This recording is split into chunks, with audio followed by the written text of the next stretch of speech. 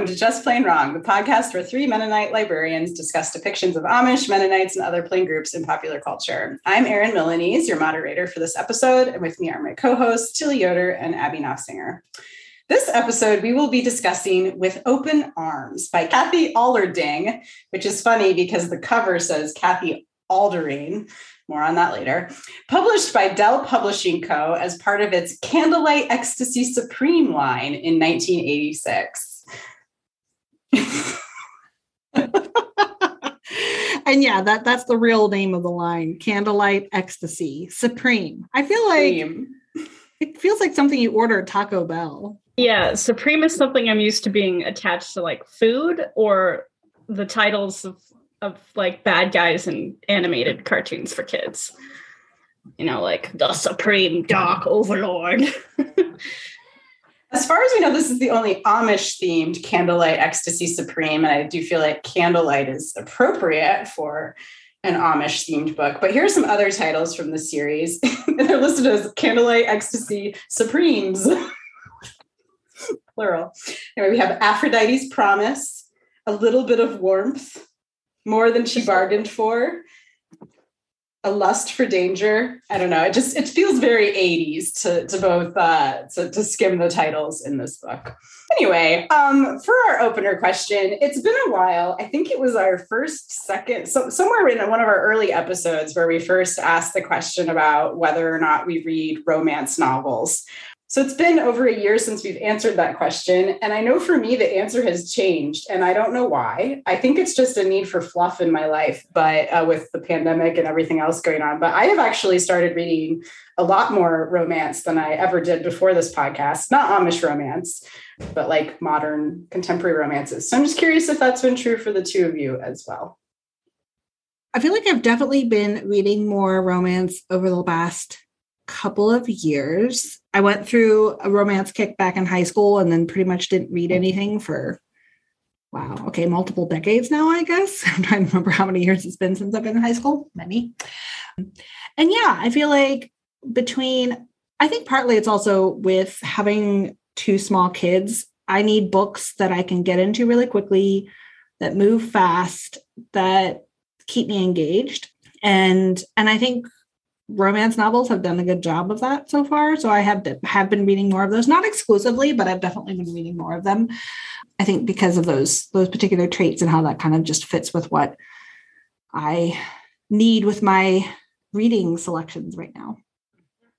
Yeah, I think I've been reading more romance really the last several years. I used to, I think as a teenager and even through college a bit, sort of a snob about it. It's like, oh yes, those are trashy books. They're not for me. That, they're not literary enough. And then, the truth is, enough of my friends read them, and some of them mentioned that, like this is a genre that's written by women for women, and that means it will have certain problems, but it also means it will have certain benefits, and that there's no reason to demean it as a genre, even if there are individual titles that are not good.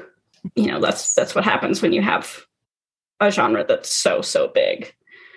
So I've been reading more, and for the same reasons, it's kind of like popcorn. It may not always be a book that I end up really loving, but it's usually something that I enjoy and I read quickly, and it has heightened emotion, I guess. It's kind of why I still like YA books too, where I'm just like, what? I don't have the patience to read through like a literary slog of someone like on the prairie considering their life over the years, where the most exciting thing they did was like go to Chicago. Like, I'm sorry, I need more plot, I need more action, and I need like more stakes, because I know what it's like to live in ennui and feel like day-to-day is boring. I don't need to read about other people's boring day-to-day.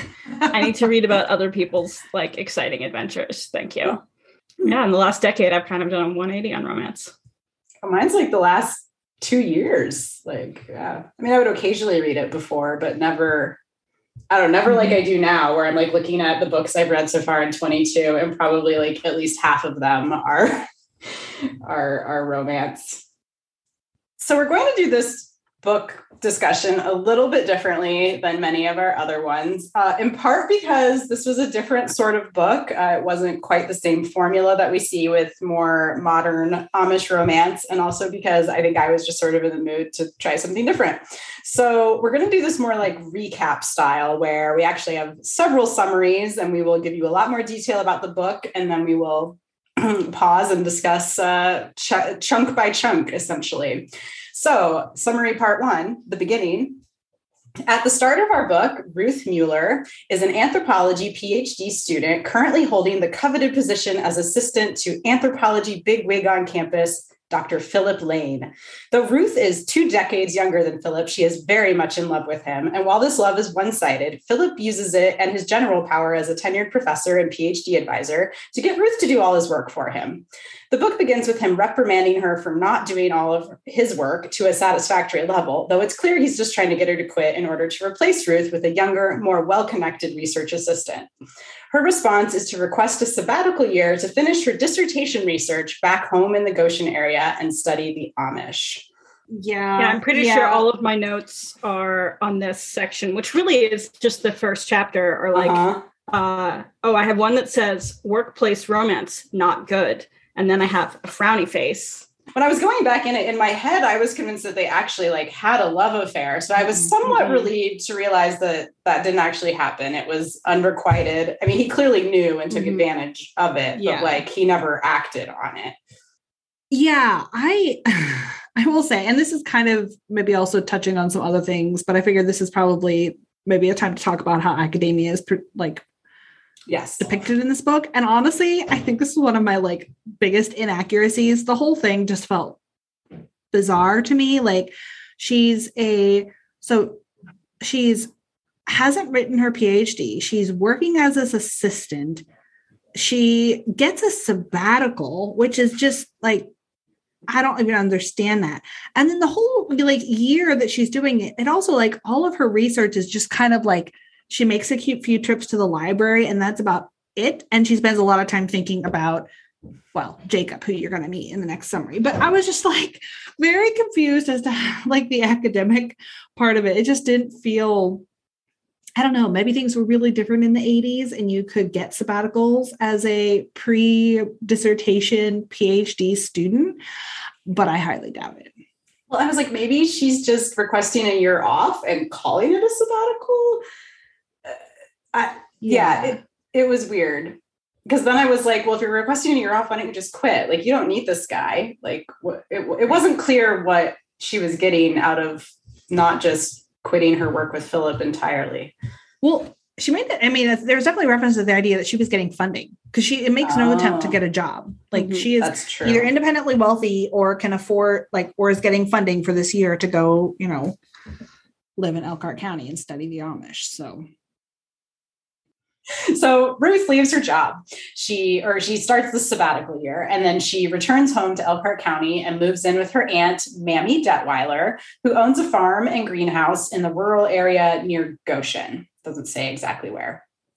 Mammy's assistant and farmhand, Jacob Yoder, lives on the property as well in a small apartment in the barn. Jacob is formerly Amish and is described as having, quote, a massive form and blue eyes like, quote, a cloudless summer day. Ruth is immediately skeptical of Jacob because he knows so much about her through Mammy, but she knows very little about him. This distrust rather abruptly turns into dislike, as Ruth implies that Jacob is too dumb to understand her research and the research process, and Jacob is defensive of his relatives and former community being the subject of her research. Mammy shares more info with Ruth about Jacob, including that he chose not to join the Amish when he was 20 and is therefore shunned for 10 years and then is now not shunned. I was confused and figured that was another good place to stop for some discussion. Yeah. I mean, we've said it before, but we could say it again. Shunning is a formal process, and you cannot be shunned unless you join the church first. So if he didn't join the church, he could have been ostracized or ignored, or he could have gone wandering on his own merry way through the English world for 12 years, which is what he says he did. But it would not have been formal shunning. Mm-hmm. I also didn't love the way that here's how shunning is described in the book. Like, this is a quote. Shunning is an Amish custom. It's the way they keep their culture pure, unchallenged by individuals who don't agree or question the order's way. I don't know that that's really inaccurate, but I didn't like it because it makes it sound like, I don't like the word purity in there because that's not really what it's about. Question. Who is saying that? Mammy. Yeah. Okay. Because I was say if it's Jacob saying that and he's resentful, that would color that. But I mean, oh no, it was Ruth. Well, it's unclear. A little, yeah. And then the next paragraph, but can you imagine what shunning must be like, Ruth? That's clearly Mammy. So I think that's actually Ruth saying that line, which is kind of weird. Like, apparently she knows that. But yet she doesn't know what Rumspringa is 2 minutes later.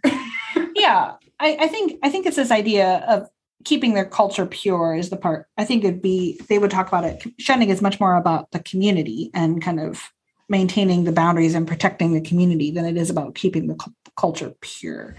I will say the other thing, and I'm not sure where exactly this is, but further along in the book, it feels like the shunning was actually probably more accurately described as essentially his family just stopped talking to him, ostracized him, that he wasn't the church. Like, he was able to continue to have connections with the Amish community because he had not joined, but his family was upset with him for not joining and therefore basically ostracized him for an extended amount of time. It would make total sense if they just replaced the word shunning in the first half of the book with like ostracization, or he was ignored by his family, or he was not welcome.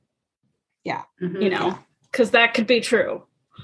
And everything else in the story could have been fine and supported that. It's just like a bad use of something that's a specific term.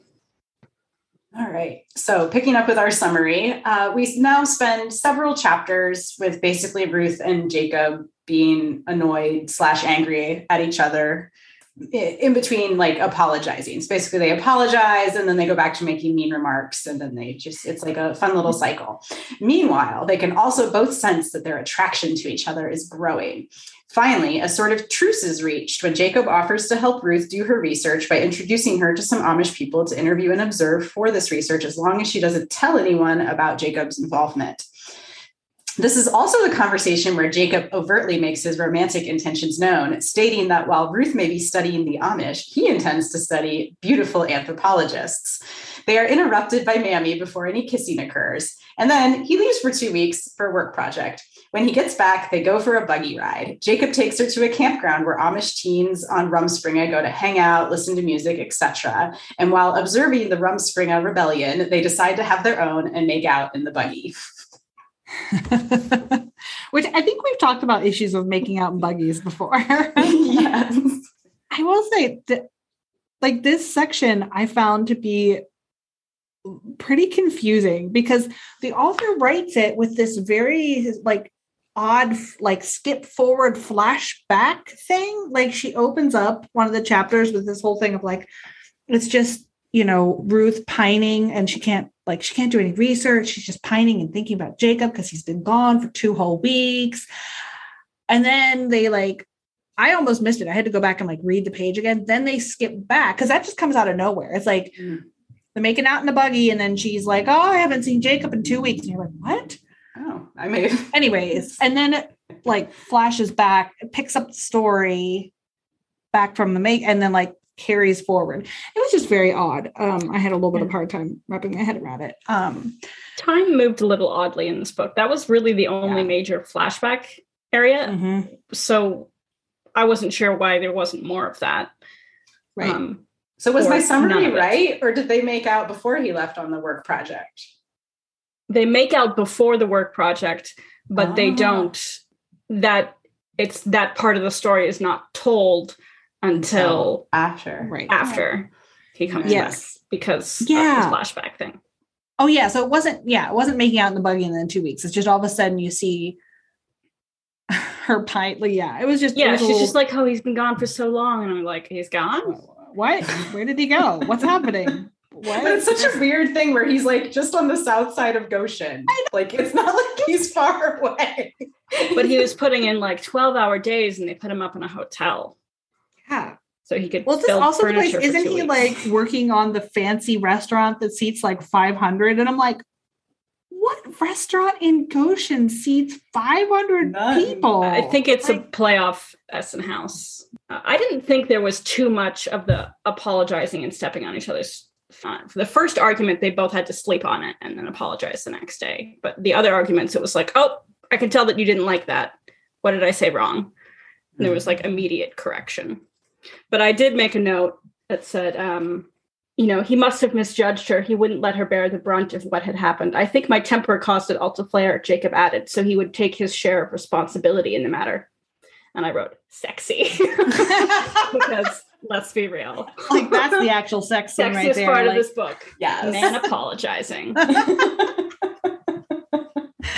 yeah, I will say it did feel like the two main characters were clearly not the typical like 18 to 21-year-olds that embody a lot of these books, that they were coming with, while I didn't always necessarily buy every part of their kind of like disagreement with each other and then immediate attraction, it did feel more well developed than some of the other characters we've seen, and the way definitely. that like their actual motivations could make sense to me. Like, oh, okay, she comes home and finds that this beloved aunt has this like new favorite person and feels jealous, and and he's kind of like, wait a second, are you going to be all judgy? Like I could see the motivations in some ways more than I have with other romance. They're a lot more self-aware. And both of them are like, oh, we've, spent a lot of time devoting ourselves to other things. And now we're ready to actually like devote ourselves to something that treats us as a whole person. At one point, Ruth is like, oh my gosh, I've neglected my emotional needs for 8 years. Like I haven't been home in 3. And I've been like, total props to her for looking at Dr. Lane and being like, oh, this isn't good. This guy's not a good person, and I don't have to stay here. And props to Jacob for being like, the Amish life is not for me, but neither is wandering around for a decade. I guess I want to farm, so I'm going to farm and make it happen. And then both of them are like, oh, hey, people having romance. That's something we both want. And it means that the romance isn't expected to solve all of their problems, or give them direction in life. It's just something they want to use to build up their lives, not to take up their entire lives. If that makes sense. Well, speaking of the romance, so now I'm a little confused. Did the sex scene then also happen before he left for 2 weeks? It must have, because it happened after the buggy ride. Oh. Okay, so she's having these 2 weeks had given her time to rethink her priorities. She had been fantasizing. The idea of seducing him hadn't formed a conscious thought. Yeah, they're in the buggy on the way home, and then he's like, come to my barn. Maybe the buggy happens after the... He was on balance. Yeah, he says that he's going to study beautiful anthropologists, and then that's the end of that scene. They go do the other stuff. Yeah, I think then the 2 weeks happen, and then the Rumspringa thing happens. Yeah, I think you're right. But there is that flashback in there that sort of disrupts. They flash during his 2 week absence, so it flashes back forward again. Here it was Saturday night. He came home for Mammy's fried chicken. And he drives home from Goshen. And then that evening they eat supper together. And then I think the next day they go for their buggy ride and do Rumspringa and then come home and frolic in the hay. All right. So I guess maybe was the 2 weeks? Actually, here's the thing. Was the 2 weeks inserted just to make it feel like they didn't have sex right after they got to meet each other? Probably. It's true. I mean, which I guess is probably good. It gave them both 2 weeks to think about what they wanted. Seems very 80s. Yeah. Yeah. So they have this buggy ride. They start making out in the buggy. They then get home and they retreat to the barn for sexy times. This is written, if you read contemporary or any romances written in the last decade, this will read very differently to you because there's a lot of like, it's explicit, but there's a lot of like innuendo and definitely a lot of quivering. Like all the jokes that you would have made about romance novels are probably true on this. Like one of my favorite lines is touched the fullness of his desire.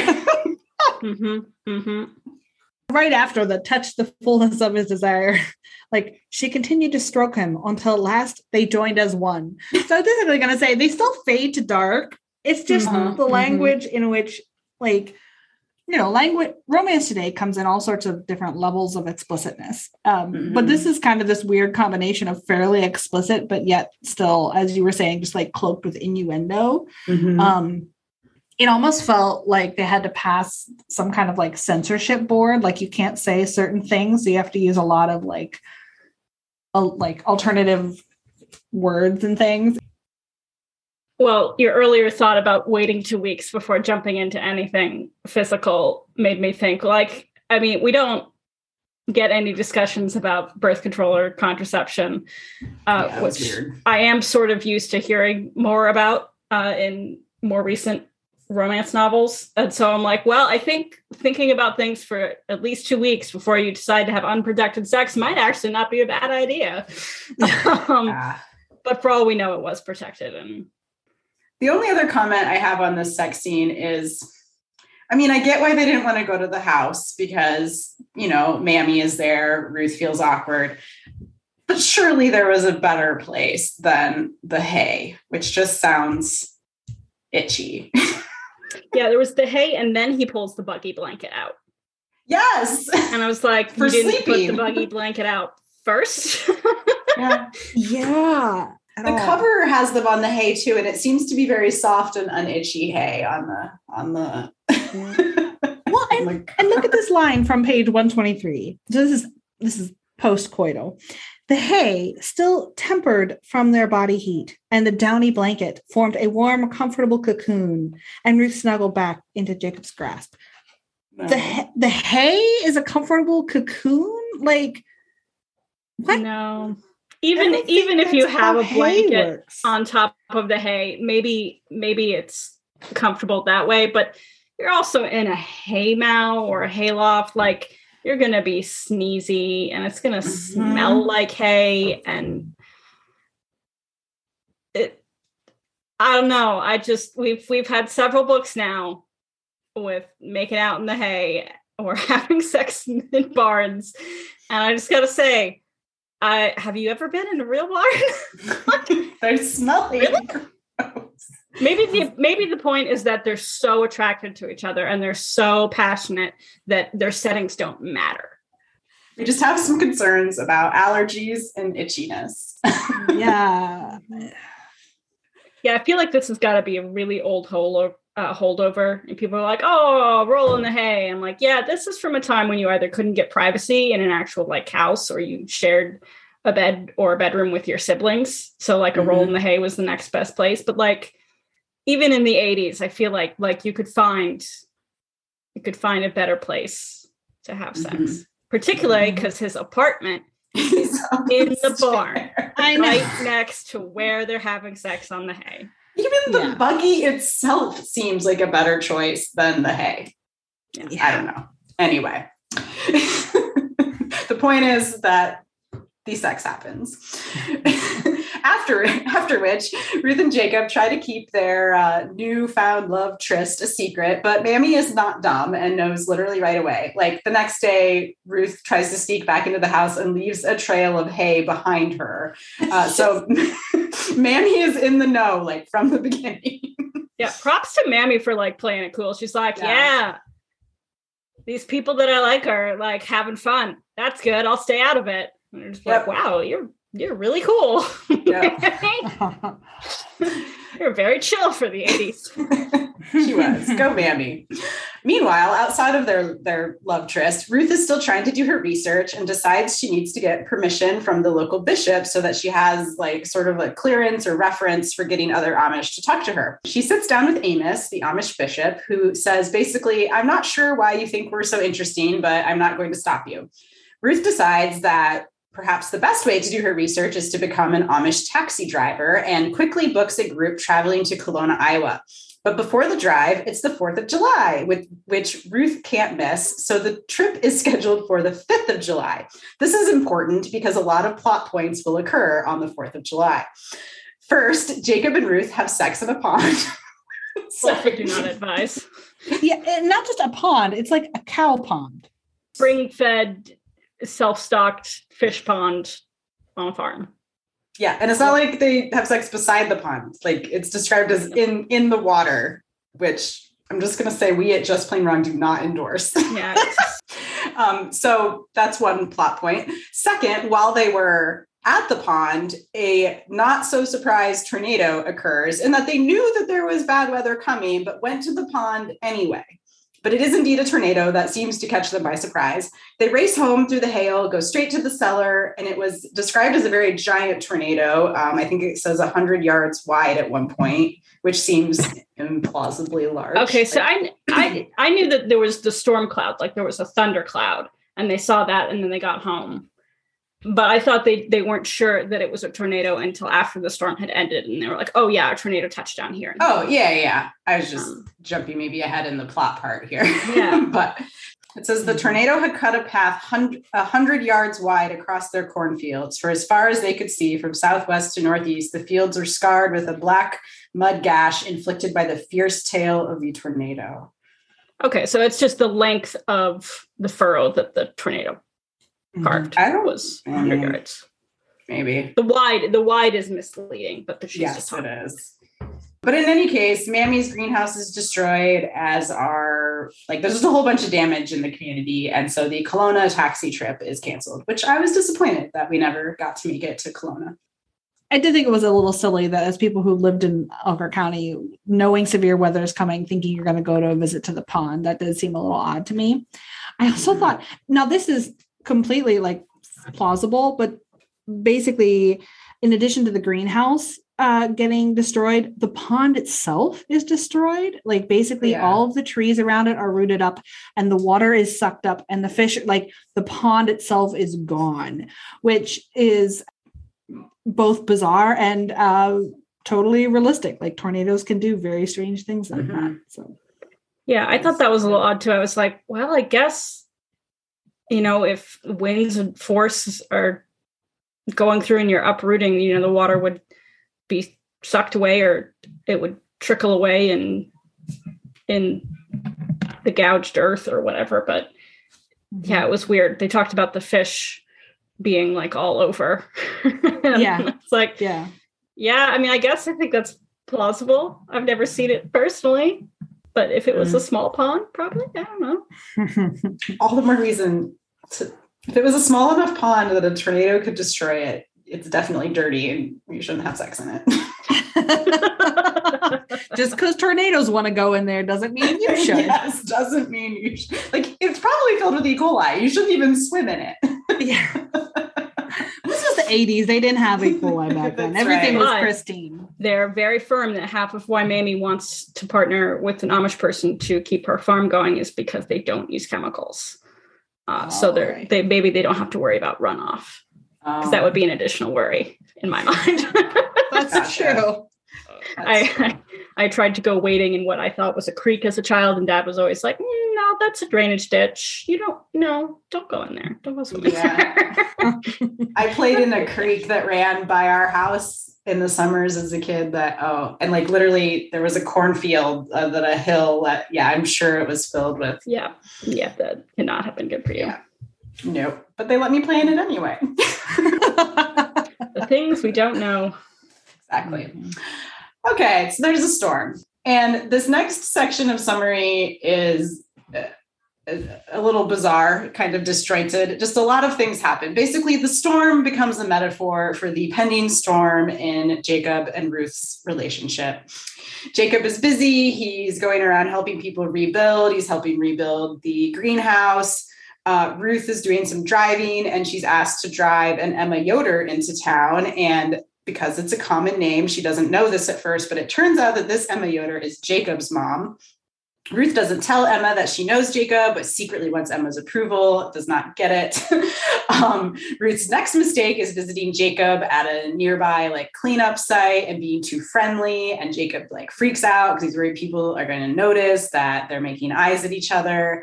She then learns about a barn raising happening later that week. And she and Mammy want to go help and presumably observe for her research. But Jacob is insistent that there is no need for them to attend. They go anyway and meet lots of nice Amish people. They just are sort of bickering and distancing themselves from each other for no clear reason other than Jacob being very concerned about what people think. And then they have a big fight and break up. I think there was a secondary reason, which was he's concerned what people will think, and he's concerned that she's not sticking around. That she wants him for hot, sexy times and then is going to leave and it's not real. And that his reputation might be harmed for no reason because she'll have left. Well, and in the meantime, they've both come to the realization that they're in love with the other person and have not told them and refuse to say anything. Yeah, because they don't want to trap the other one. So it's easier to trap them by not having a relationship than it's to trap them by having a relationship, apparently.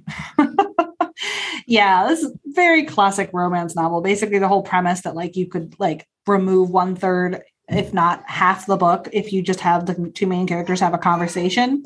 That's very evident. It's so frustrating because the relationship started off with the miscommunication that was corrected right away.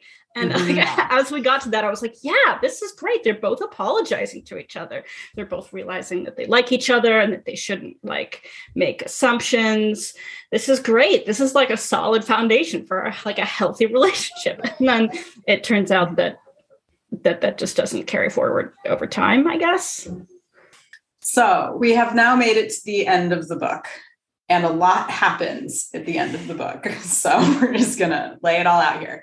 A couple weeks pass after their breakup. Ruth decides to stay in Goshen because she is offered a job in the Goshen College anthropology department, which does not exist. When Mammy gets sick, Ruth and Jacob are forced to stop avoiding each other and apologize. They're in the same room, so they apologize and they decide to try and be friends. Then there is a serious buggy accident that takes the life of one of Jacob's closest Amish friends. And Jacob, he's mourning and Ruth goes to offer him comfort, but instead of comfort, Jacob's loss has him spiraling a bit and he's considering rejoining the Amish, and this ends their relationship for good at the time. More time passes. Ruth is then offered a job teaching in an Amish school, which I'm still confused about. Jacob then considers marrying his friend's widow because she asks him, which we like that. But anyway, he doesn't. More time passes. Now it's winter. Jacob visits Ruth at the Amish schoolhouse where she's teaching, and they finally talk and share their feelings and end up together. The end. Yeah, that's about it. Yeah, the anthropology department thing kind of made me laugh. Also, the fact that they just offer her a job out of the blue. And I'm like, wow, I wish academia worked that way. Yeah. I guess it's possible that Goshen had an anthropology department at one time. When I attended, it was the sociology anthropology major.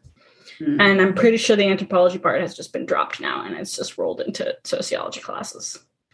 Mamie does not get sick. Mamie fakes being sick to get them to talk to her. She's totally playing hooky. They leave to go to the Shipshewana farmers market to sell stuff. And she immediately gets out of bed and gets dressed and starts working. I will say, Mammy is totally the MVP of this book. Yeah, she absolutely. Is fun. She is spunky. She is wise. Not judgmental at all. I know. Anyway, she's just a hoot. And she was by far the best part of this book.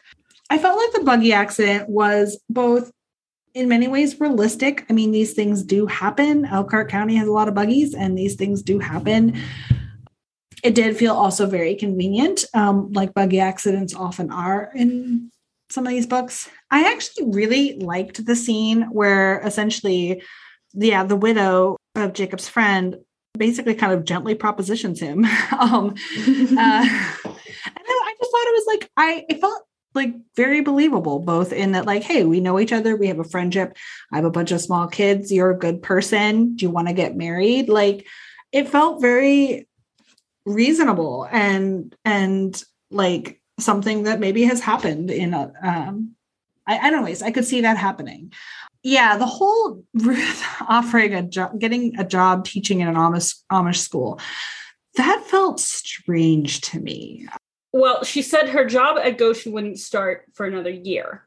Oh, I missed so that. My assumption was like, oh, so she's going to spend a year teaching at the Amish school. Where she makes no money. It's a volunteer job, essentially. Mm-hmm. Yeah. And they mention that, and they say the Amish, the bishop's getting a good deal because they get a teacher for a year, and she's getting a good deal because she gets to like immerse herself in Amish life.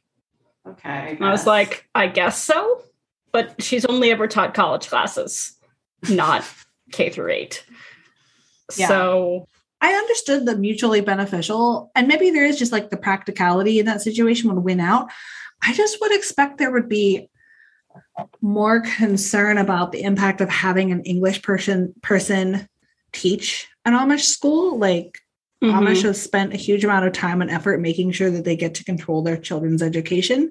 So the idea that they would just be like, oh yeah, random English person for whom we don't know super well, we've only really known for a summer. Like, what morals will she be teaching? What worldly stuff will she be bringing to them? Yeah, but the practicality, I think, actually, like that part, mutually beneficial, that part actually kind of rang really true. It was more like the underlying, like, would you really allow that?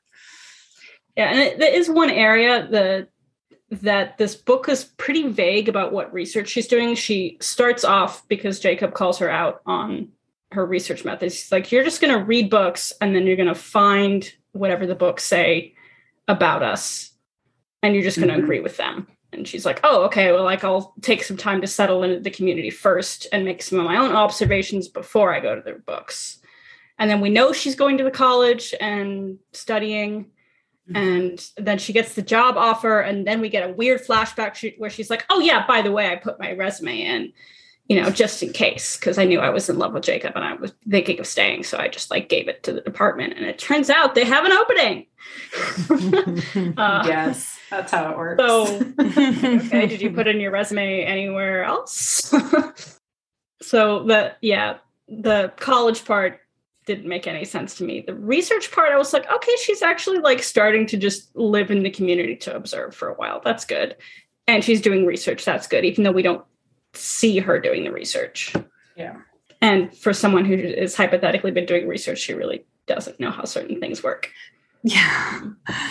Agreed. But she's in the community enough in a genuine way, helping people in a genuine way, that I think, like, I don't think she would be offered a school teacher position, but I think she would be welcomed in the community. Yeah. Mm-hmm.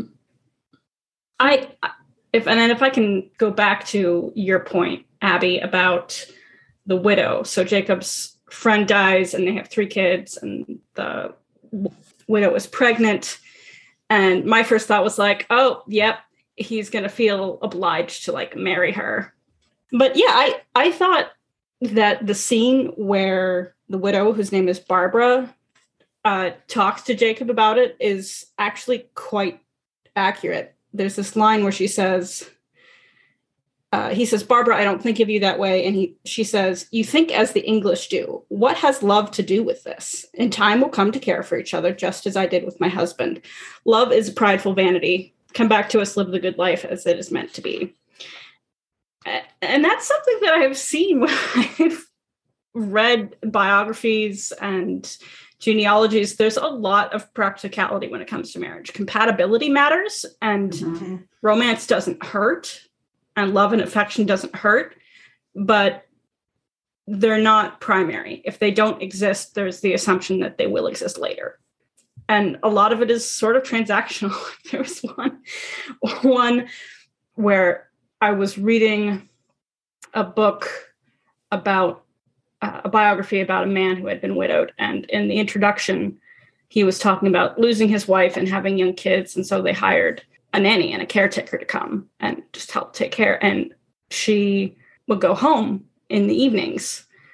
But there was one evening where after dinner, they were sitting around and she was with the kids. And he basically turns to her and says, if we were married, you wouldn't have to go home at night. And then they got married. Like, that's where he ended the story. Like, he thought that was so romantic. I was like, that is very Amish. The fact that that's the part of the story that he chose to highlight. Yeah, that's interesting. And how he met his wife was really, I thought, kind of telling.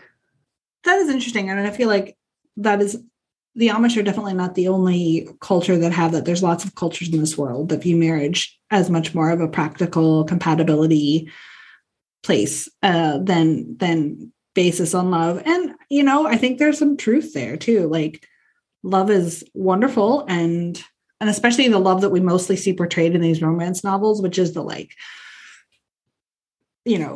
got googly eyes and attraction and the crush and the the all of that goes with that. That's, that doesn't tend to stick around.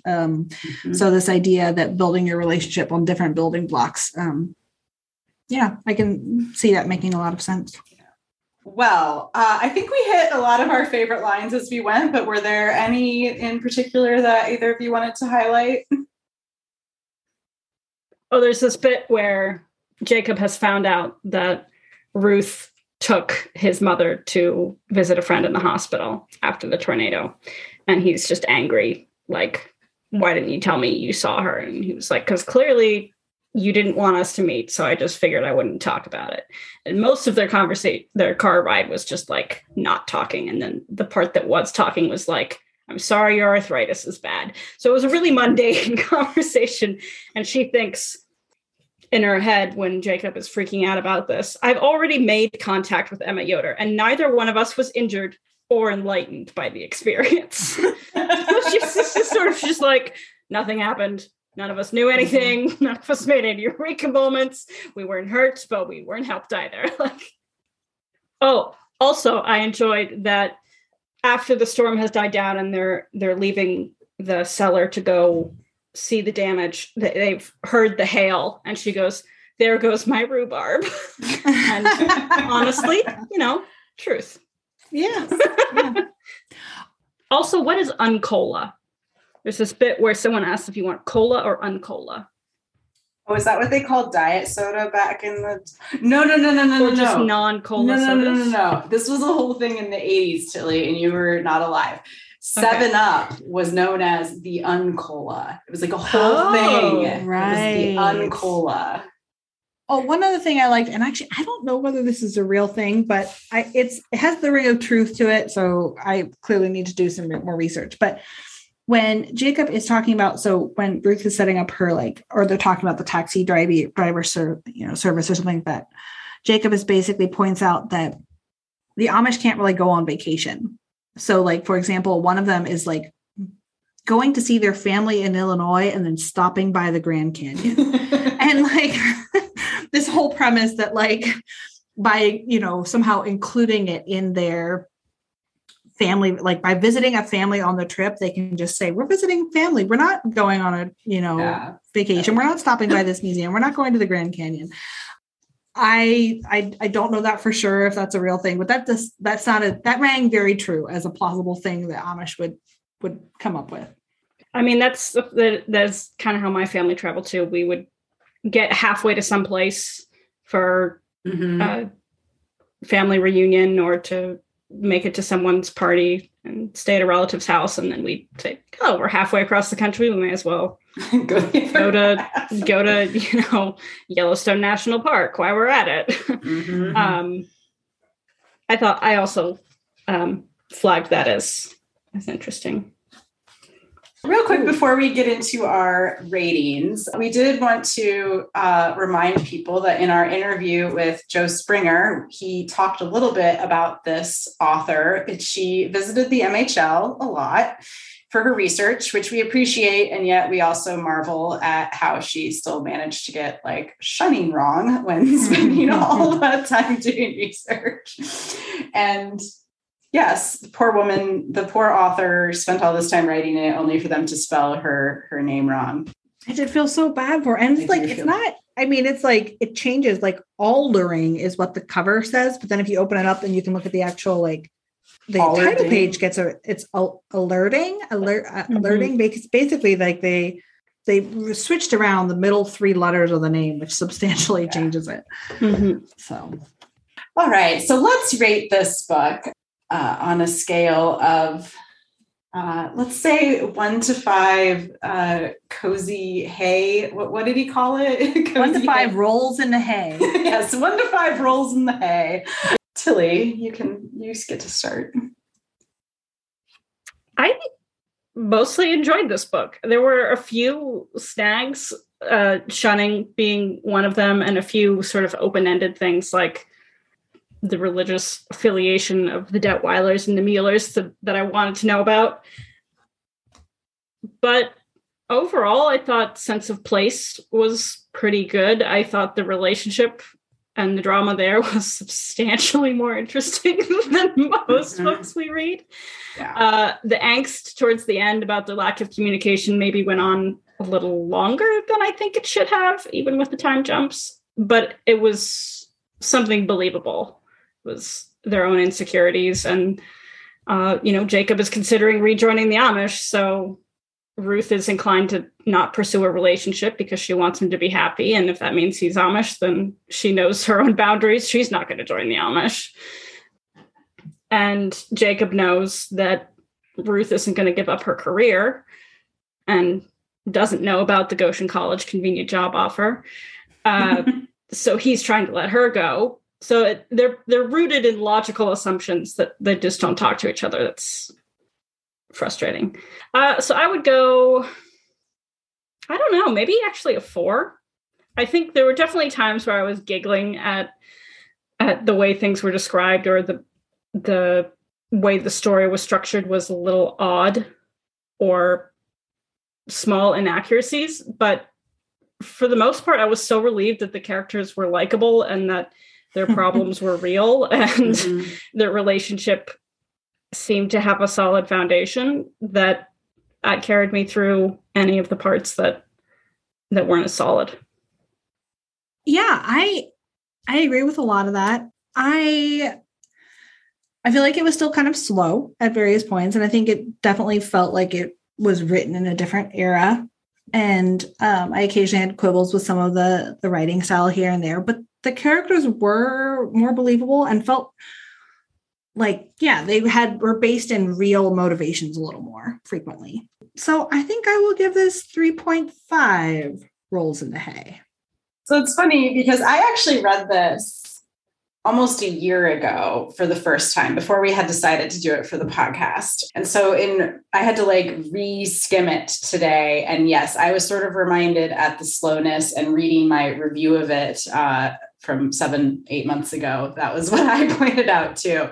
So yes, I did like this more than most things, but it is longer than a lot of things we've read. And there's definitely portions of it that I just found very, very kind of boring. Anyway, all that is to say, I think I'm going to match Abby and do a 3.5. Thanks for listening to this week's episode on With Open Arms. We'd love to hear your thoughts on romps in the hay, 80s romances, and quivering. As well as your recommendations, corrections, and other musings. Next week, we will be discussing the reality series Breaking Amish. You can find us on Twitter, Facebook, YouTube, and Instagram at plainwrongpod, or email us at plainwrongpod@gmail.com. You can also visit our website at plainwrongpod.com to learn more about our podcast and help us pay our hosting fees by purchasing merch. We also always appreciate when people leave reviews and subscribe, as that is how other people learn this podcast exists. Thanks for tuning in.